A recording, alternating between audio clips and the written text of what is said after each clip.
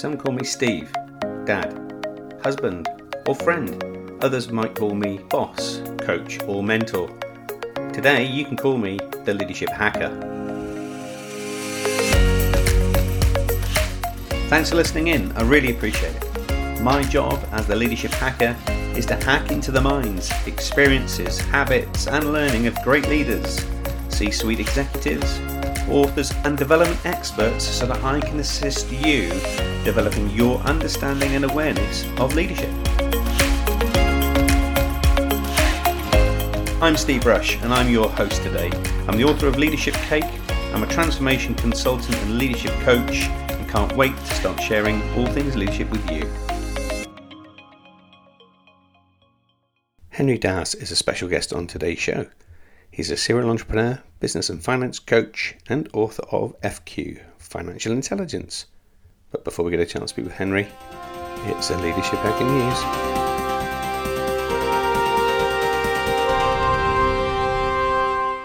If you're anything like me, 2021 has brought about numerous learning opportunities to learn about ourselves and leadership.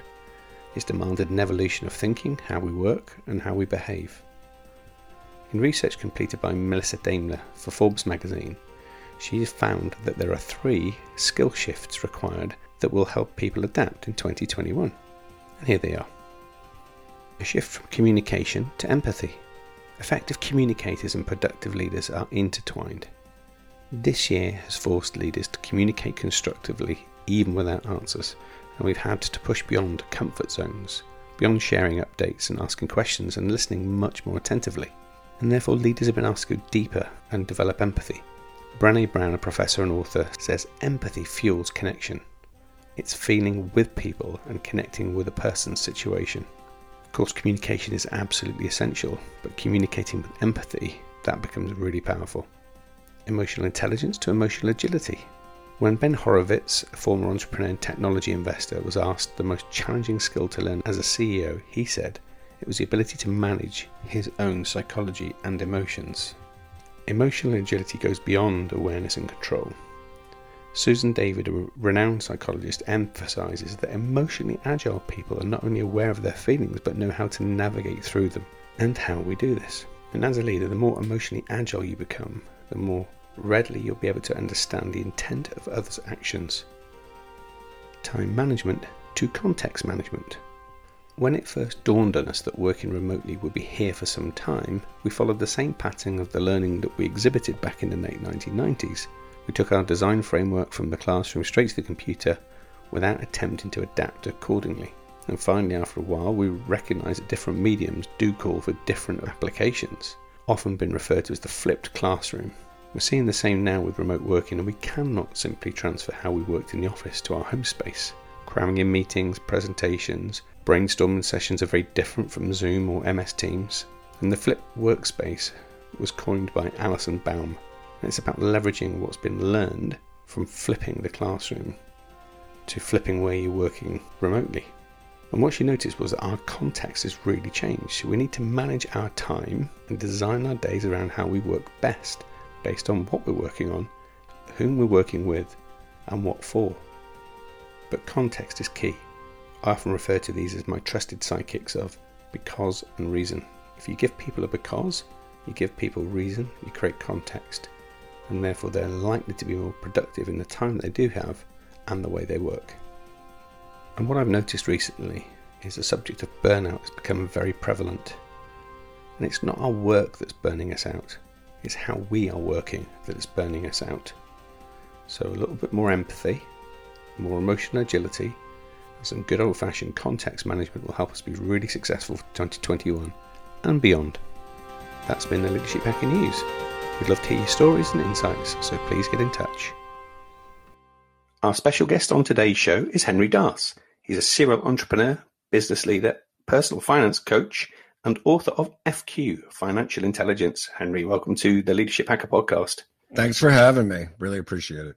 So you've got a really interesting backstory, so to speak. Hasn't got a particular theme or a flow from it, but I guess that's part of that entrepreneurial spirit that you have. Just give the folks that are listening in today a little bit of a summary of your kind of early businesses and how you've arrived to do what you do today. Yeah, I'm kind of a word freak, so the word that I use is peripatetic, right? Really Wow, good word. that's a big word. That's a good word. Yeah, I know. I like it. People can look it up if they've never heard it before. Not always the most positive connotation when you say that. But yeah, I started as an entrepreneur. I mean, the year now is 2021. I started in 1991. So it's basically been 30 years. I started out with a kind of an opportunistic business where a college friend of mine was just handing me business on a silver platter. And before you know it, I said, hey, I'm going to quit my day job and I'm going to become an entrepreneur. And that started the journey, and then it never ended. So here I am 30 years later, and now I coach entrepreneurs who are kind of where I was 25, 30 years ago. So it's very... it's almost like a little bit of deja vu there, right? So, but I love it. It's fun. Thinking back to that time where you quit your day job, what was the pull to the business opportunity? Just give us a little flavor of that. Well, I'm going to say something a little bit off color, but you could edit it out if you want to. I have a saying. I say, if I'm going to have to work every day for some asshole, it might as well be me. Right? Okay, fair enough. Yeah. There you go. So feel free to bleep it if you want. I have no idea if this is PG rated or R rated. Well, not anymore. No, not anymore. I guess not.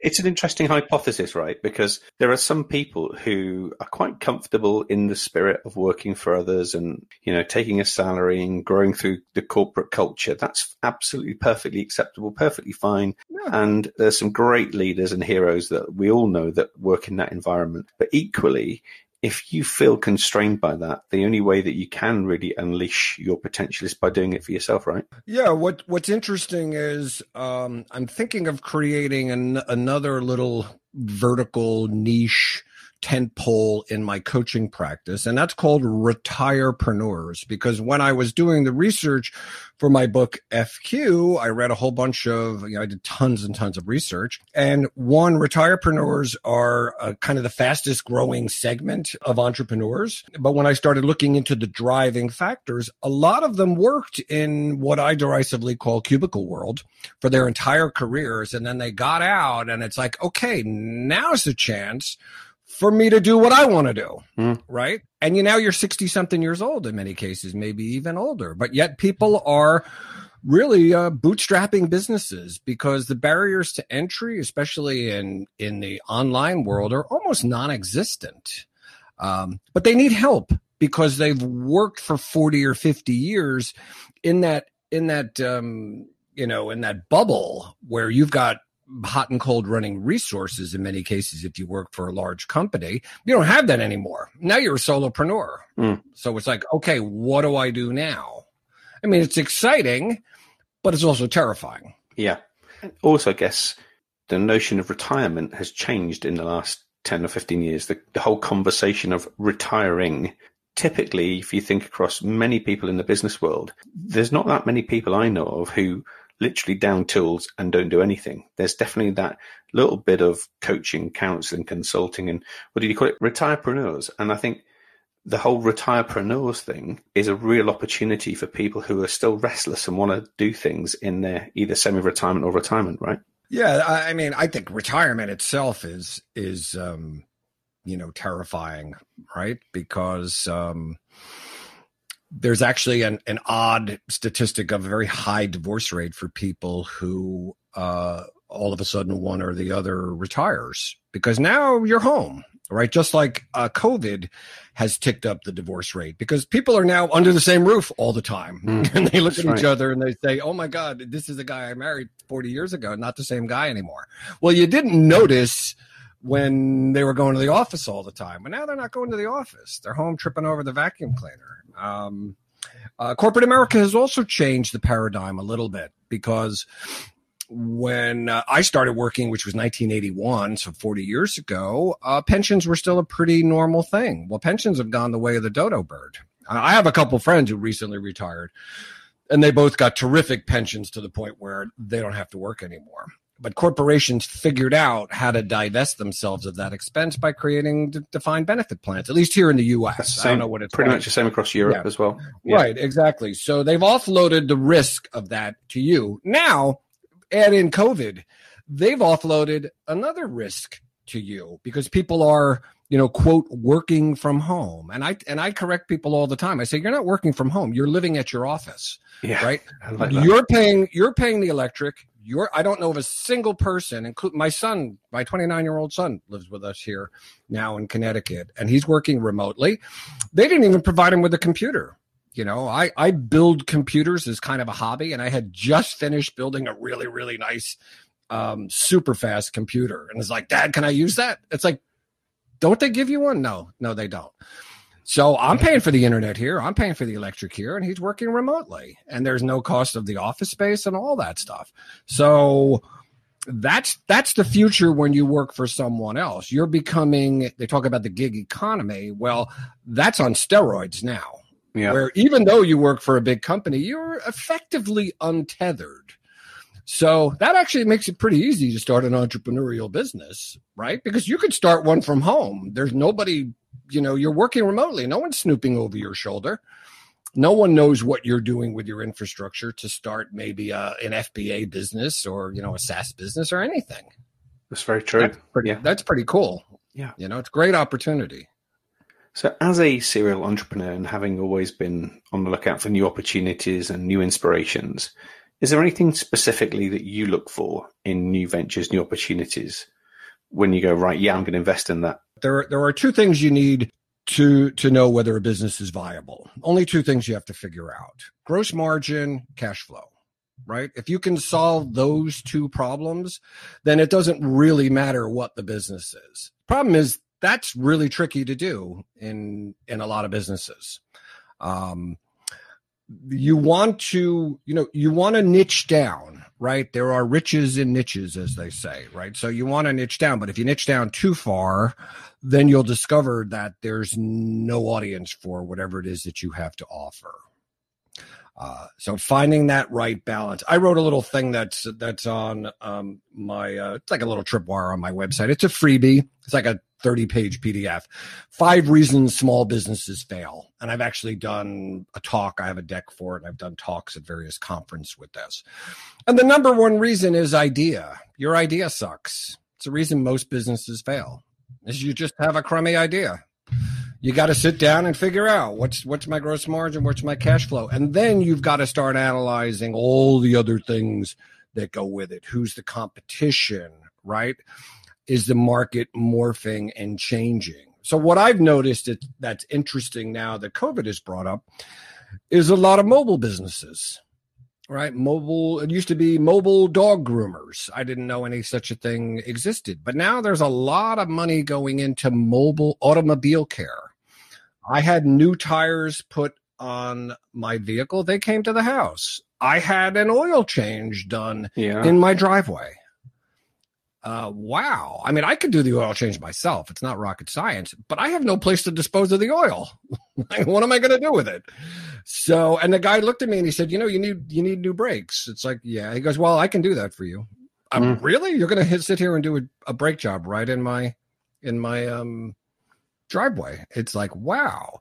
So think about all of those things, all those touchless services, moving forward. Because if you think this is going to be the last pandemic we're going to have, think again. Yeah. I think it was Bill Gates, wasn't it, that called it early about 5 years ago that the biggest threat to our economy isn't through physical warfare, but it was actually through viral warfare, which he described it as. And I think you're absolutely right. We've become a culture that is now ripe for the spread of virus, and COVID-19 is perhaps not the last. I think we've seen that for sure. No, I mean, on a global basis, the largest segment of life form, greater than 50%, is bacteria, right? It's just everywhere. And we're at the mercy of Mother Nature, whether we care to admit it or not. And we keep messing with it with all the dumb stuff that we're doing as humans. You have to expect there will be ramifications. Yeah. So And with any change, there's opportunity. Absolutely right. Right. Even if you have a nice business going, you're going to have to pivot. Right. One of the things that I have on my website, and I love the graphic. It's like, get your business out of zombie mode, right? And I love that because my web designer did that, and she put that little graphic in there because we had talked about zombie mode. Well, I've talked to entrepreneurs who kind of want to put their business into zombie mode. They're like, I just kind of like it the way that it is, right? And I say, well, that's fine, but wait 5 minutes and it's going to change. You may not change, but the world will change. Yeah. Are you prepared for that? You are constantly iterating. It's exhausting for people, which is why I think so few people want to be entrepreneurs, or maybe that's another segment, which are called, wantrepreneurs, which are generally people who want to be an entrepreneur, but are never going to get over the hump. And believe me, I've talked to some, I've even coached some, and it's an exercise in frustration because they're never going to pull the ripcord. What's the reason for that? They're scared. They're basically scared. Right. You work for somebody, you get a paycheck, you go on a 2-week vacation, you never have to call the office because you're just kind of a cog in the wheel. And people say, oh, entrepreneurship is too risky. I say, yeah, you know what's riskier than entrepreneurship? Working for somebody else. Because they determine your fate. 30 million people in the U.S. were laid off overnight when COVID came. Right? Yeah, that's a pretty scary thought, isn't it? Scary. So there's a few things that you've talked about that have a direct correlation, albeit they might not appear directly correlated to your work right now. So as a finance coach, having written the book FQ, Financial Intelligence, there are a number of little things I just wanted to pull out there that we could maybe have a conversation around. So you were telling around the way that people are pivoting their businesses and, looking at mobile opportunities. You were talking around the fact that people are less office spaces. So that directly says to me that there's going to be a wash of commercial property that's up for grabs for either reinvestment or divestment. And if there is a rush to more mobile activities, there's also an investment opportunity there. So those natural occurring economic events that are happening around us may not be so apparent, but is that the kind of thing you coach people on? Somewhat so. That's probably, I really have two platforms. There's the entrepreneurial coaching where I'm working with, entrepreneurs and business leaders. And then there's the FQ, which is pretty much for anybody who wants to level up their financial game. So I take a very systematic, methodical approach, and it's really based on, my 61 years on the planet.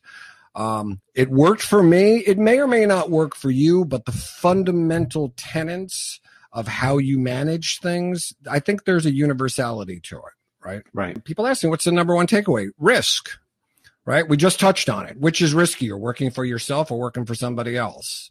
Most people will tell you working for yourself. I demur on that. I don't believe so.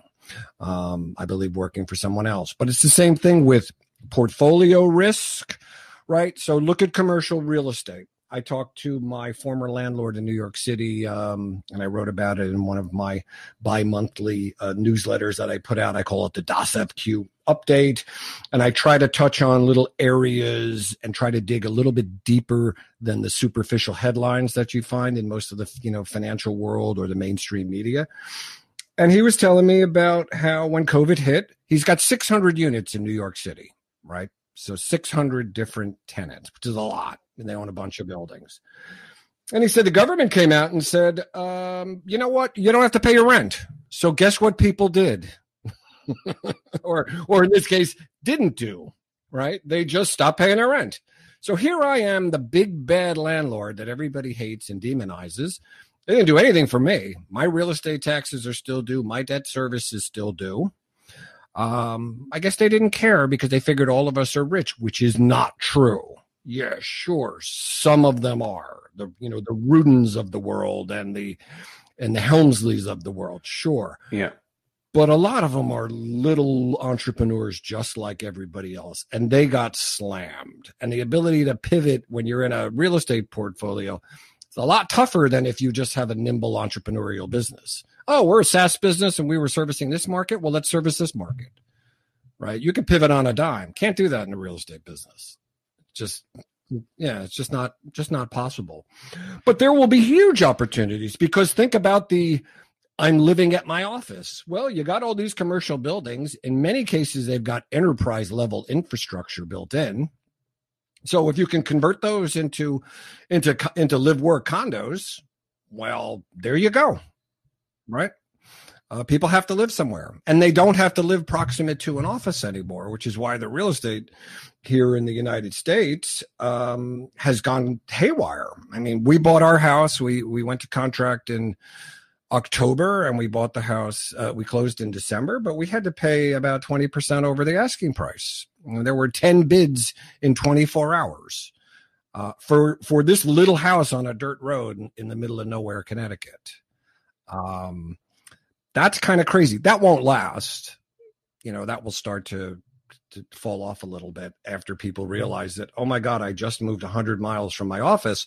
And now guess what? They want me to come back, because they realize they're spending $90 a square foot for this office space, and we better have some bodies in there. Otherwise, we made a terrible financial decision. Exactly right. Yeah. So I wonder if you think about the whole notion of there is opportunity in any crisis. How do you help some of your clients through the moral dilemma in taking advantage of other people's business downturn in order to get ahead? Well, I'm very careful about predatory behavior. I'm not a fan of it. Don't be a predator, right? But some of this is just more pattern language, right? You say taking advantage of a downturn. Let's say, for instance, let's say the commercial real estate market collapses in the next 6 months, which is, I don't know if it's a probability, but it's a possibility that it just might. What do? Do you go in and take the cash that you've been hoarding on the side and buy stuff for nickels on the dollar? Is that predatory behavior? Or are you injecting liquidity into the market where otherwise this place might just go to foreclosure and get stuck on a bank's balance sheet somewhere? It's sort of like short selling, right? The short sellers have a sullied reputation in the market, and some of it is deserved, because they will bash a company relentlessly to drive the price down, and then they'll cover and they'll make a boatload of money, and they really didn't do anything. But again, they brought liquidity into the marketplace. Liquidity is good. A lack of liquidity will destroy an economy, right? The biggest headwind that we faced when COVID came here in the U.S., and we learned this lesson back in 2008 with the housing crisis. The housing crisis was essentially a liquidity crisis when you strip away all the other stuff that went on there. And the Fed with Bernanke and Paulson came in, and they were just kind of printing money. Right. They're doing the quantitative easing, right, which is a fancy word for saying we're just going to go buy bonds, and we're just going to print money, and we're going to buy bonds. The first thing that the Fed did here in the U.S. when that happened back in March was they said, we are going to provide an infinite backstop. We will never stop backstopping this economy. Well, I heard that, and I said, that's really good news. That really, really good news. Now we're seeing the effect of that a little bit with the inflation fears that have gone on, right? The price of lumber, $1,500 for 1,000 board feet. That might not mean anything to anybody, except that it's usually about $200, right? So a stick of wood that used to cost $2. I moved into a new house. I hadn't bought sticks of wood in a few years, and I had this mental image of what it cost. And when I walked into Home Depot here and it was $7, I thought, what on God's green earth has happened? And now it's gone up even higher. We're planning a renovation for this house. Well, that cost just went up by about 30%. So you know what? I can put it off. Yeah. Well, then think about how that impacts the world. If folks like me put it off, that removes demand. Supply is constrained, but if we lower demand too, but then we get into the issues of stagflation. I don't want to go too far down that rabbit hole, but there are a lot of unintended consequences of these black swan events that occur, like coronavirus, and they will take time to work their way through the system. We talked about it. I don't know if it was before we were recording, but we talk about keeping the powder dry, right? Put away a little safe store of cash. There will be opportunities. You have to decide when you put your head down on the pillow at night, whether the deal that you're trying to do fits your moral code or your ethical code, right? You have to operate, I believe, by some sort of code. And for me, if I feel like I'm being predatory, there's a very good chance that I won't go through it, because I don't like the idea of cashing in on someone else's pain. Yeah, but I do like the way you reframed it earlier. So this is definitely a mindset for me around the adversities happen, right? And inaction in itself means that could be catastrophic, whereas some action from somebody who can add liquidity, add investment, add opportunity for others to then grow again is a good part of the economy. And I think that definitely there is a mindset that plays out there, isn't there? Oh, there's no question that it is. And it's, you'll hear people talk about smart money, dumb money, right? It's an indicator that I follow. There's a couple of indicators that I follow that smart money are the people who make smart money moves. And dumb money are people who make the dumb money moves. Right now, dumb money optimism is stratospheric, where the smart money is kind of pessimistic, right? They look at the market and say, hey, none of this makes a lot of sense, right? Like, why are people spending huge amounts of money on collectibles, right? Like, I collect baseball cards from the 1960s and 70s. Usually every spring when the baseball season starts, I work on adding stuff to my collection. Well, it went crazy and the prices went crazy. And I'm like, I'm not going to buy into that. In fact, I should be a net seller. I should probably divest some of the cards that I have because the prices are idiotic. I don't want to.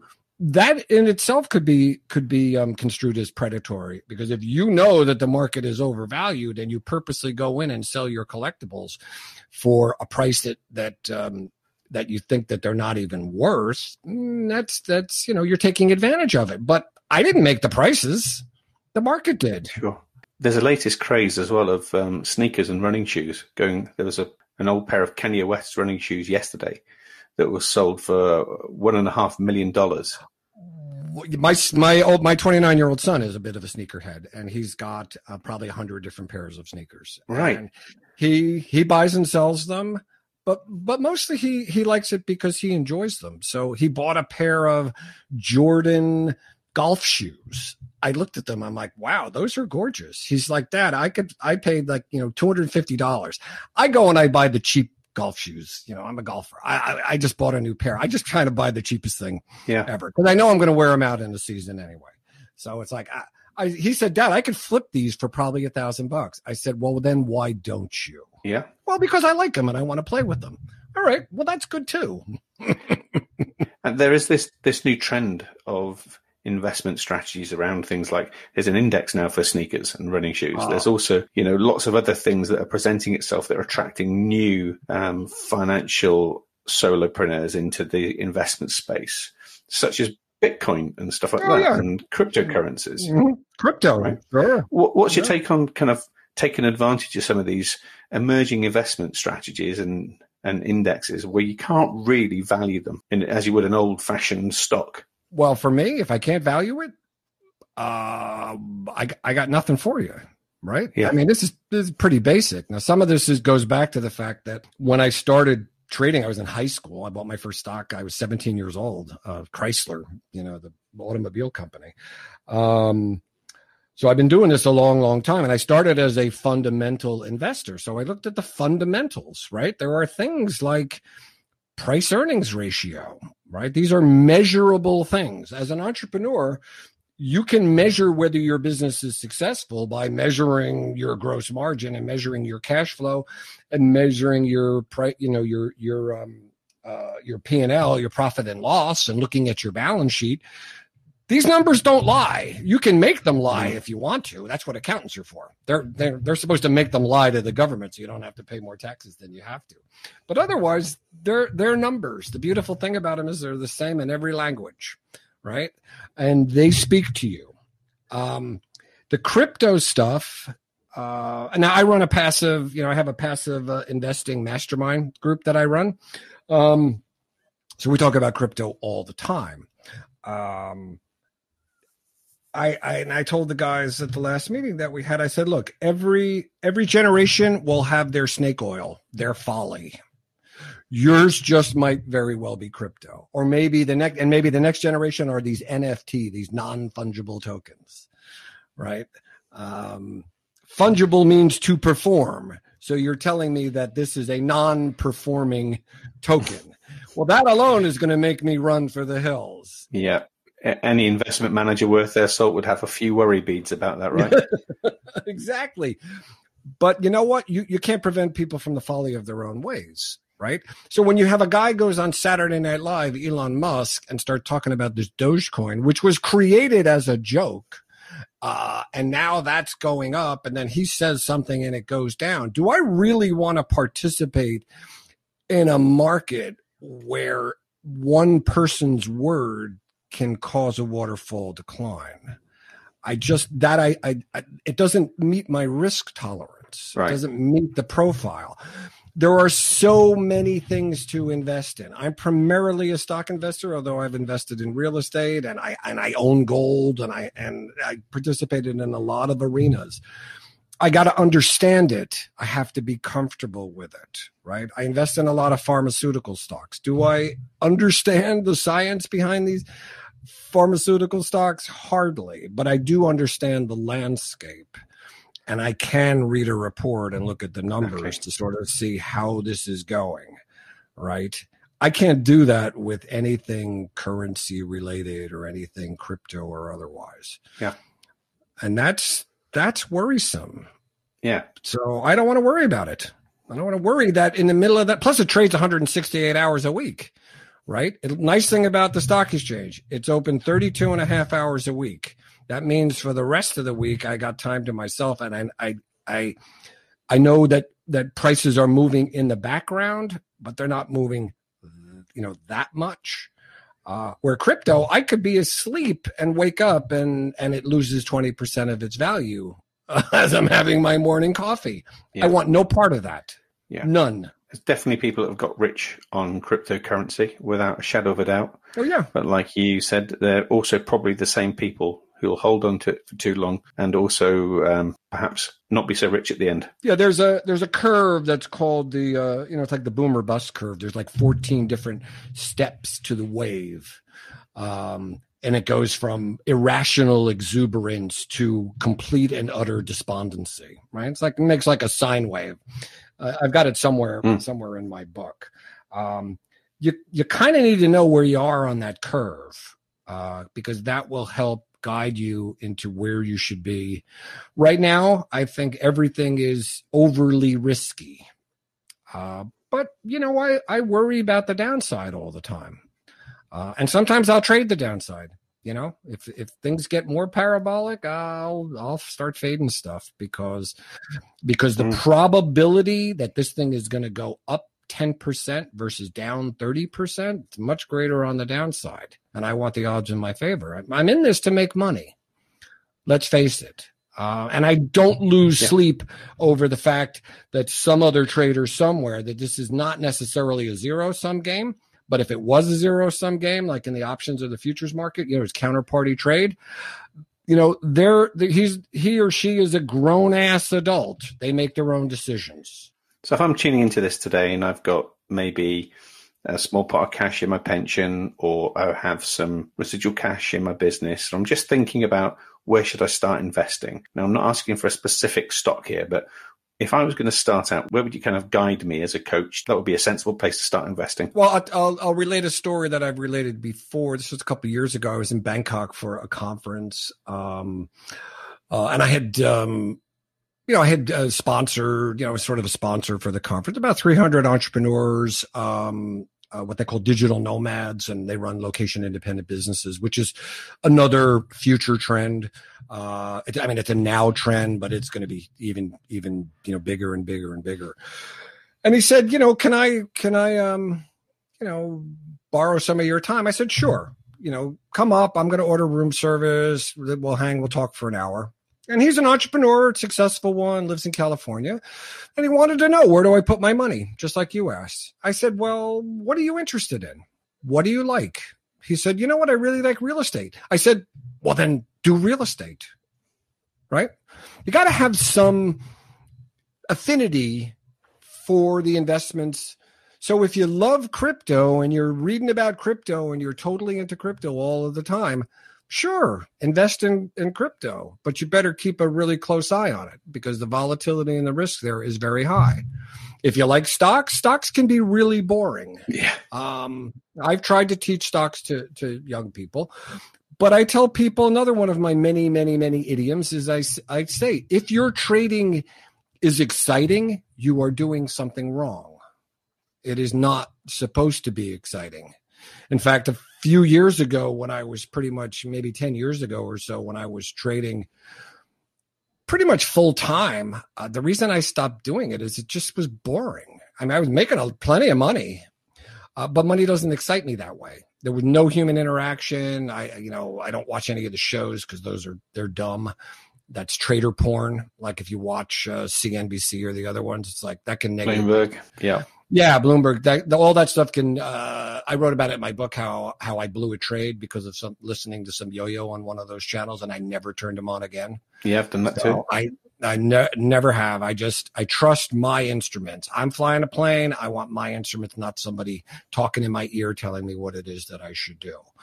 Find what you're interested to start with. Now, people come back to me and say, Henry, I'm not really interested in any of this. I just want to hire somebody to go do it for me so I can go play golf or, whatever. I say, well, if you were hiring somebody to do anything for you, do you think you want to have at least maybe a passing knowledge? Maybe understand the verbiage so you know what they're talking about. I'm not telling you that you need to be an expert, but you should know something, because if you don't, you're going to get fleeced. Yeah, definitely. Here's an example. I had a guy in here because I have the floors in part of my house are cold. And the guy came in and said, oh, it's because your crawl space is not insulated, yada, yada, yada. Next thing you know, I got a quote for $7,000 to insulate encapsulate my crawl space.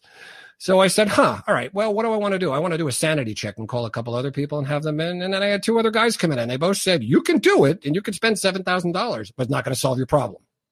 Because when it's all said and done, you're still going to have cold floors. Yeah.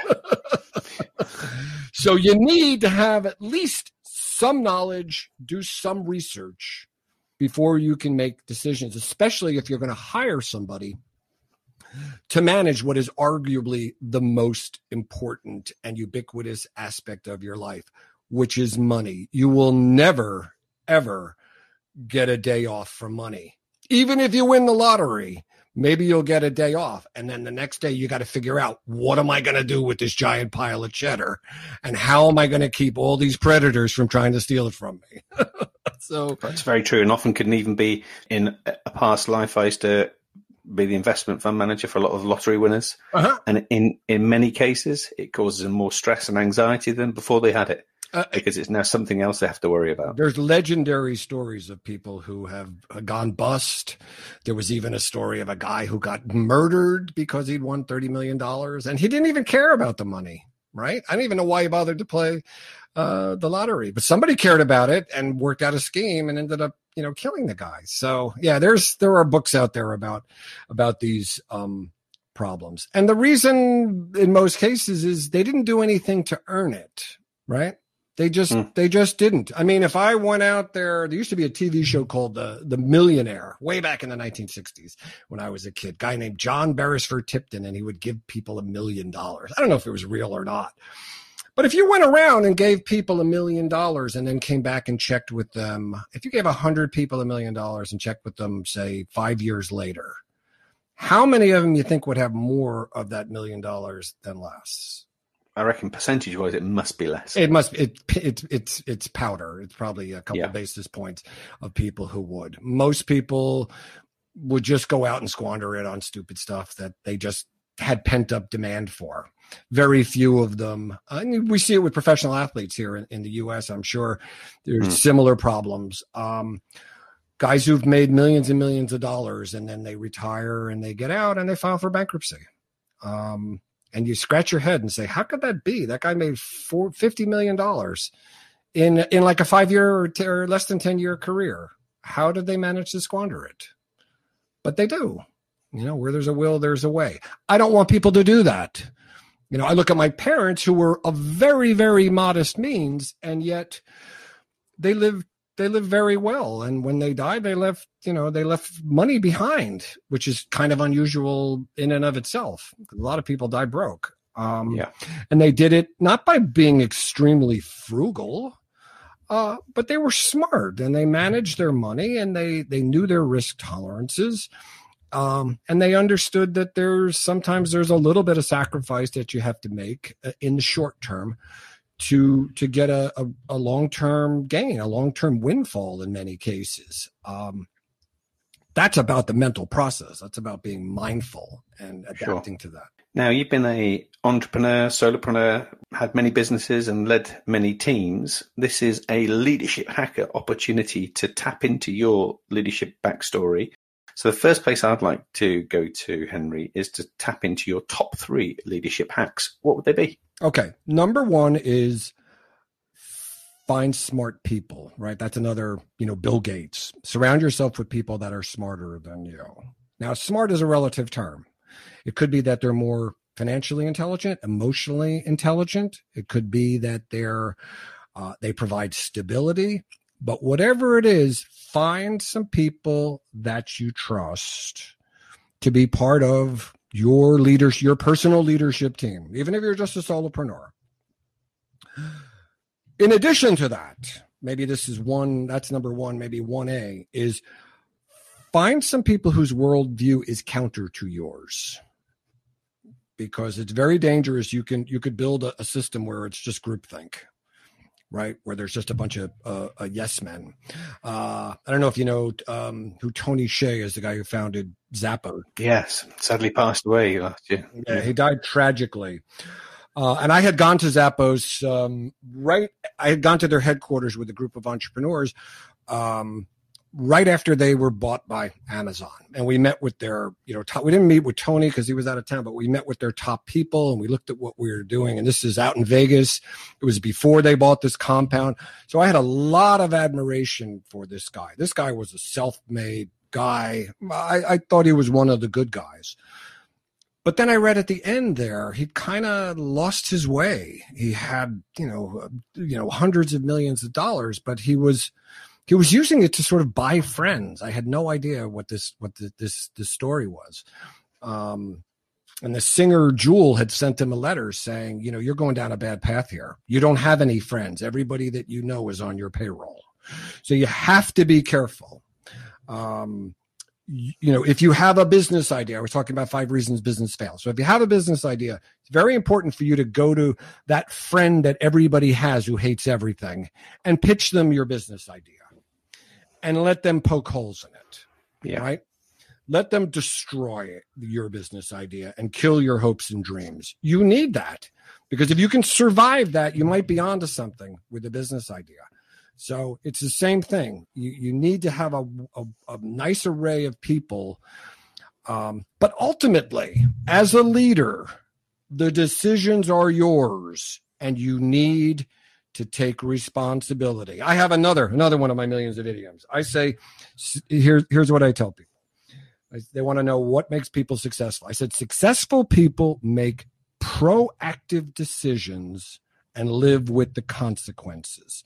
Unsuccessful people abdicate responsibility for making decisions to someone else and then whine about it when it goes against them. Really like that. So you are going to make decisions. And, here's probably number 3. You're going to mess a bunch of them up. You're going to mess a lot of them up. You just are. Yeah. You want them to be minor in the grand scheme of things, but I wrote in my book how I partnered with a guy. We were building multi-million-dollar spec houses, and he jumped off a bridge and killed himself and left me holding a multi-million-dollar bag as the sole living, breathing guarantor on this project. Wow. This is back in beginning of 2007. Started basically a 2-year nightmare where I got sued by everybody and this, that, and the other thing. And then we went before a judge and we won for reasons that to this day I still don't understand how we won. It was a symptom of the time because our case came at the same time that Lehman Brothers failed and banks were really, really looked down upon for outside risk in the real estate business. And again, I wrote about it in the book. I called it the greater asshole theory. The judge decided who's the bigger asshole, the bank for loaning us the money or us for taking it. And he decided the bank should have known better. Thank goodness, huh? Why? Even my lawyer, when he called me, said, you better sit down because the judge gave you a get out of jail free card. And I have no idea why after 30 years in business he did that, but we should thank our lucky stars. So you can make, even the smartest, most successful people. Warren Buffett talks about how the company he bought, Berkshire Hathaway, which is the name of his company, which was a mill that he bought as one of his first, if not his first investment. And he could never make that business work. He referred to it as his biggest failure.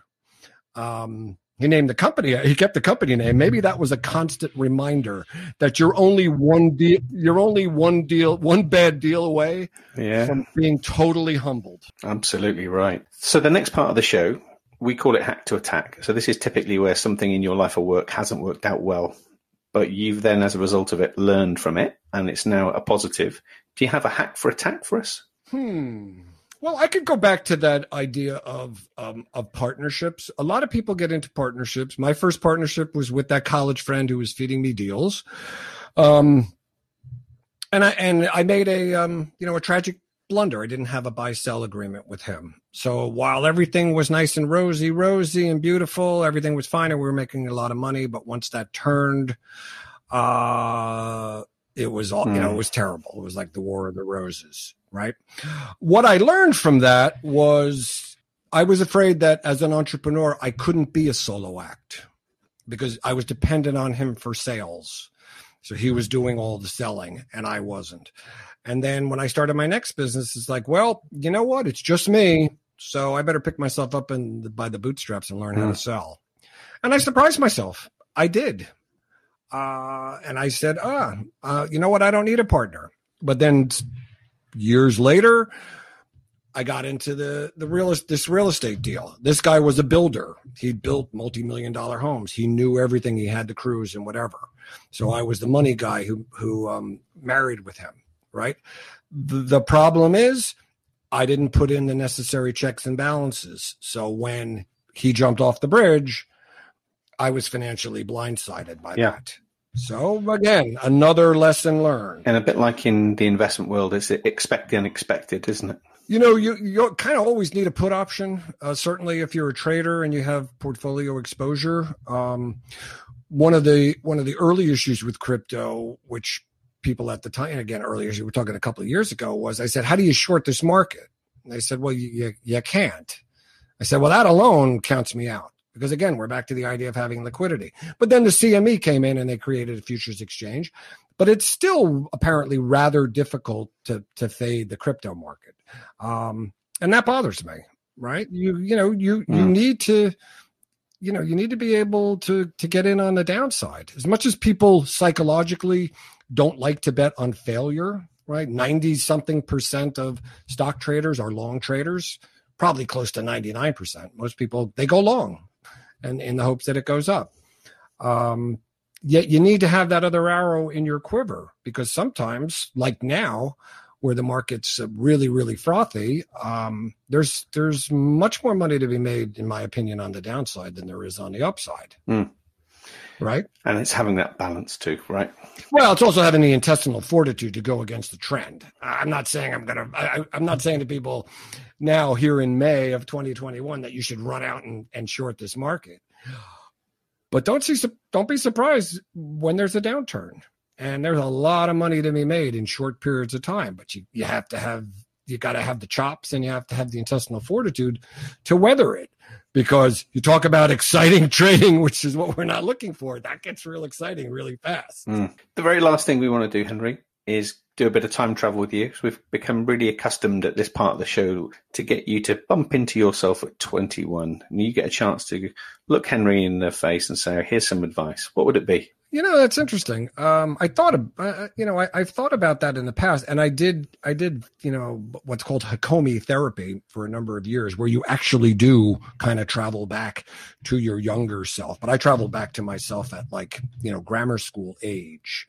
And during that therapy, what I learned was to forgive myself for the things that I did at a young age, because, I just didn't have the knowledge. I didn't have the experience. And sometimes, so if I were going back to my 21-year-old, I would say, let go of a lot of this baggage that you carried as a younger person, because it's not going to serve you as an adult. Right. I never thought of myself as being considered. It was my biggest pet peeve. My opinion didn't matter. My parents were a little overbearing and old school depression babies. They were great parents. But nobody's perfect. As the parent of, 3 boys who are all pretty much grown ass men right now, you're just trying to minimize the number of mistakes you make as a parent. It's really your goal, because you're going to. Absolutely. Yeah. Great advice. Right. And I often say, I don't want to make the same mistakes my parents did. I want to make all new ones. I don't want their dusty old mistakes. I want my brand new shiny mistakes. Right.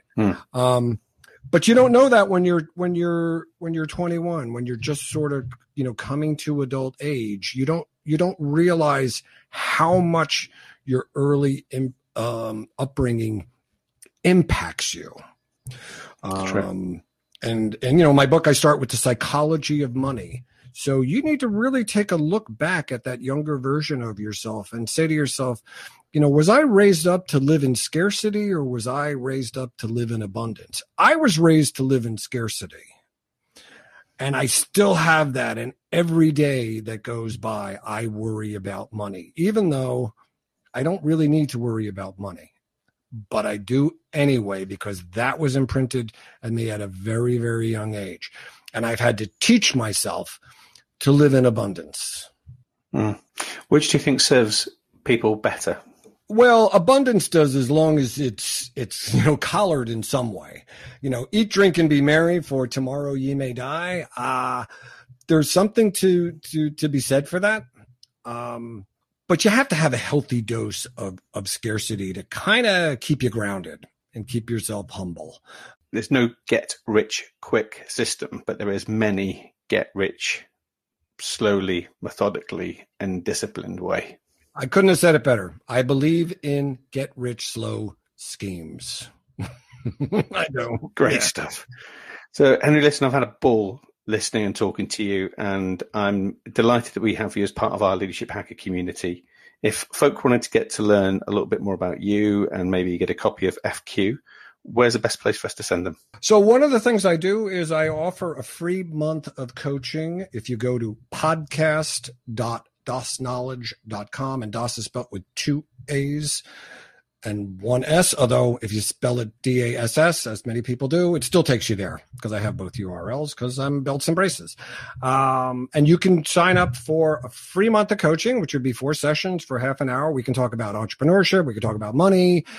We can talk about baseball cards. It's your time. It's an opportunity to experience, especially for those of you who've never had a coach before, kind of what a professional coach brings to the table. There's no obligation to, continue. It's my gift to podcast listeners. If you want the book, go to dasknowledge.com. You can download it for free. You got to click on the FQ tab, and somewhere in there, there's a link to download it for free from BookBaby. because the only one who makes money off of books is Bezos, and he already has enough of it. He does indeed. He does indeed. So listen, thank you ever so much for coming on our show. We'll make sure those links are in the show notes as well, so people can access them super quick. But Henry, listen, good luck, and I hope that your financial frugality keeps serving you well for the future. And thanks for being on the Leadership Hacker podcast. Thanks for having me. Really appreciate it. I genuinely want to say a heartfelt thanks for taking time out of your day to listen in too. We do this in the service of helping others and spreading the word of leadership. Without you listening in, there would be no show. So please subscribe now if you haven't done so already. Share this podcast with your communities and network and help us develop a community and a tribe of leadership hackers. And finally, if you'd like me to work with your senior team, your leadership community, keynote an event, or you would like to sponsor an episode, please connect with us via our social media. And you can do that by following and liking our pages on Twitter and Facebook. Our handle there is @LeadershipHacker.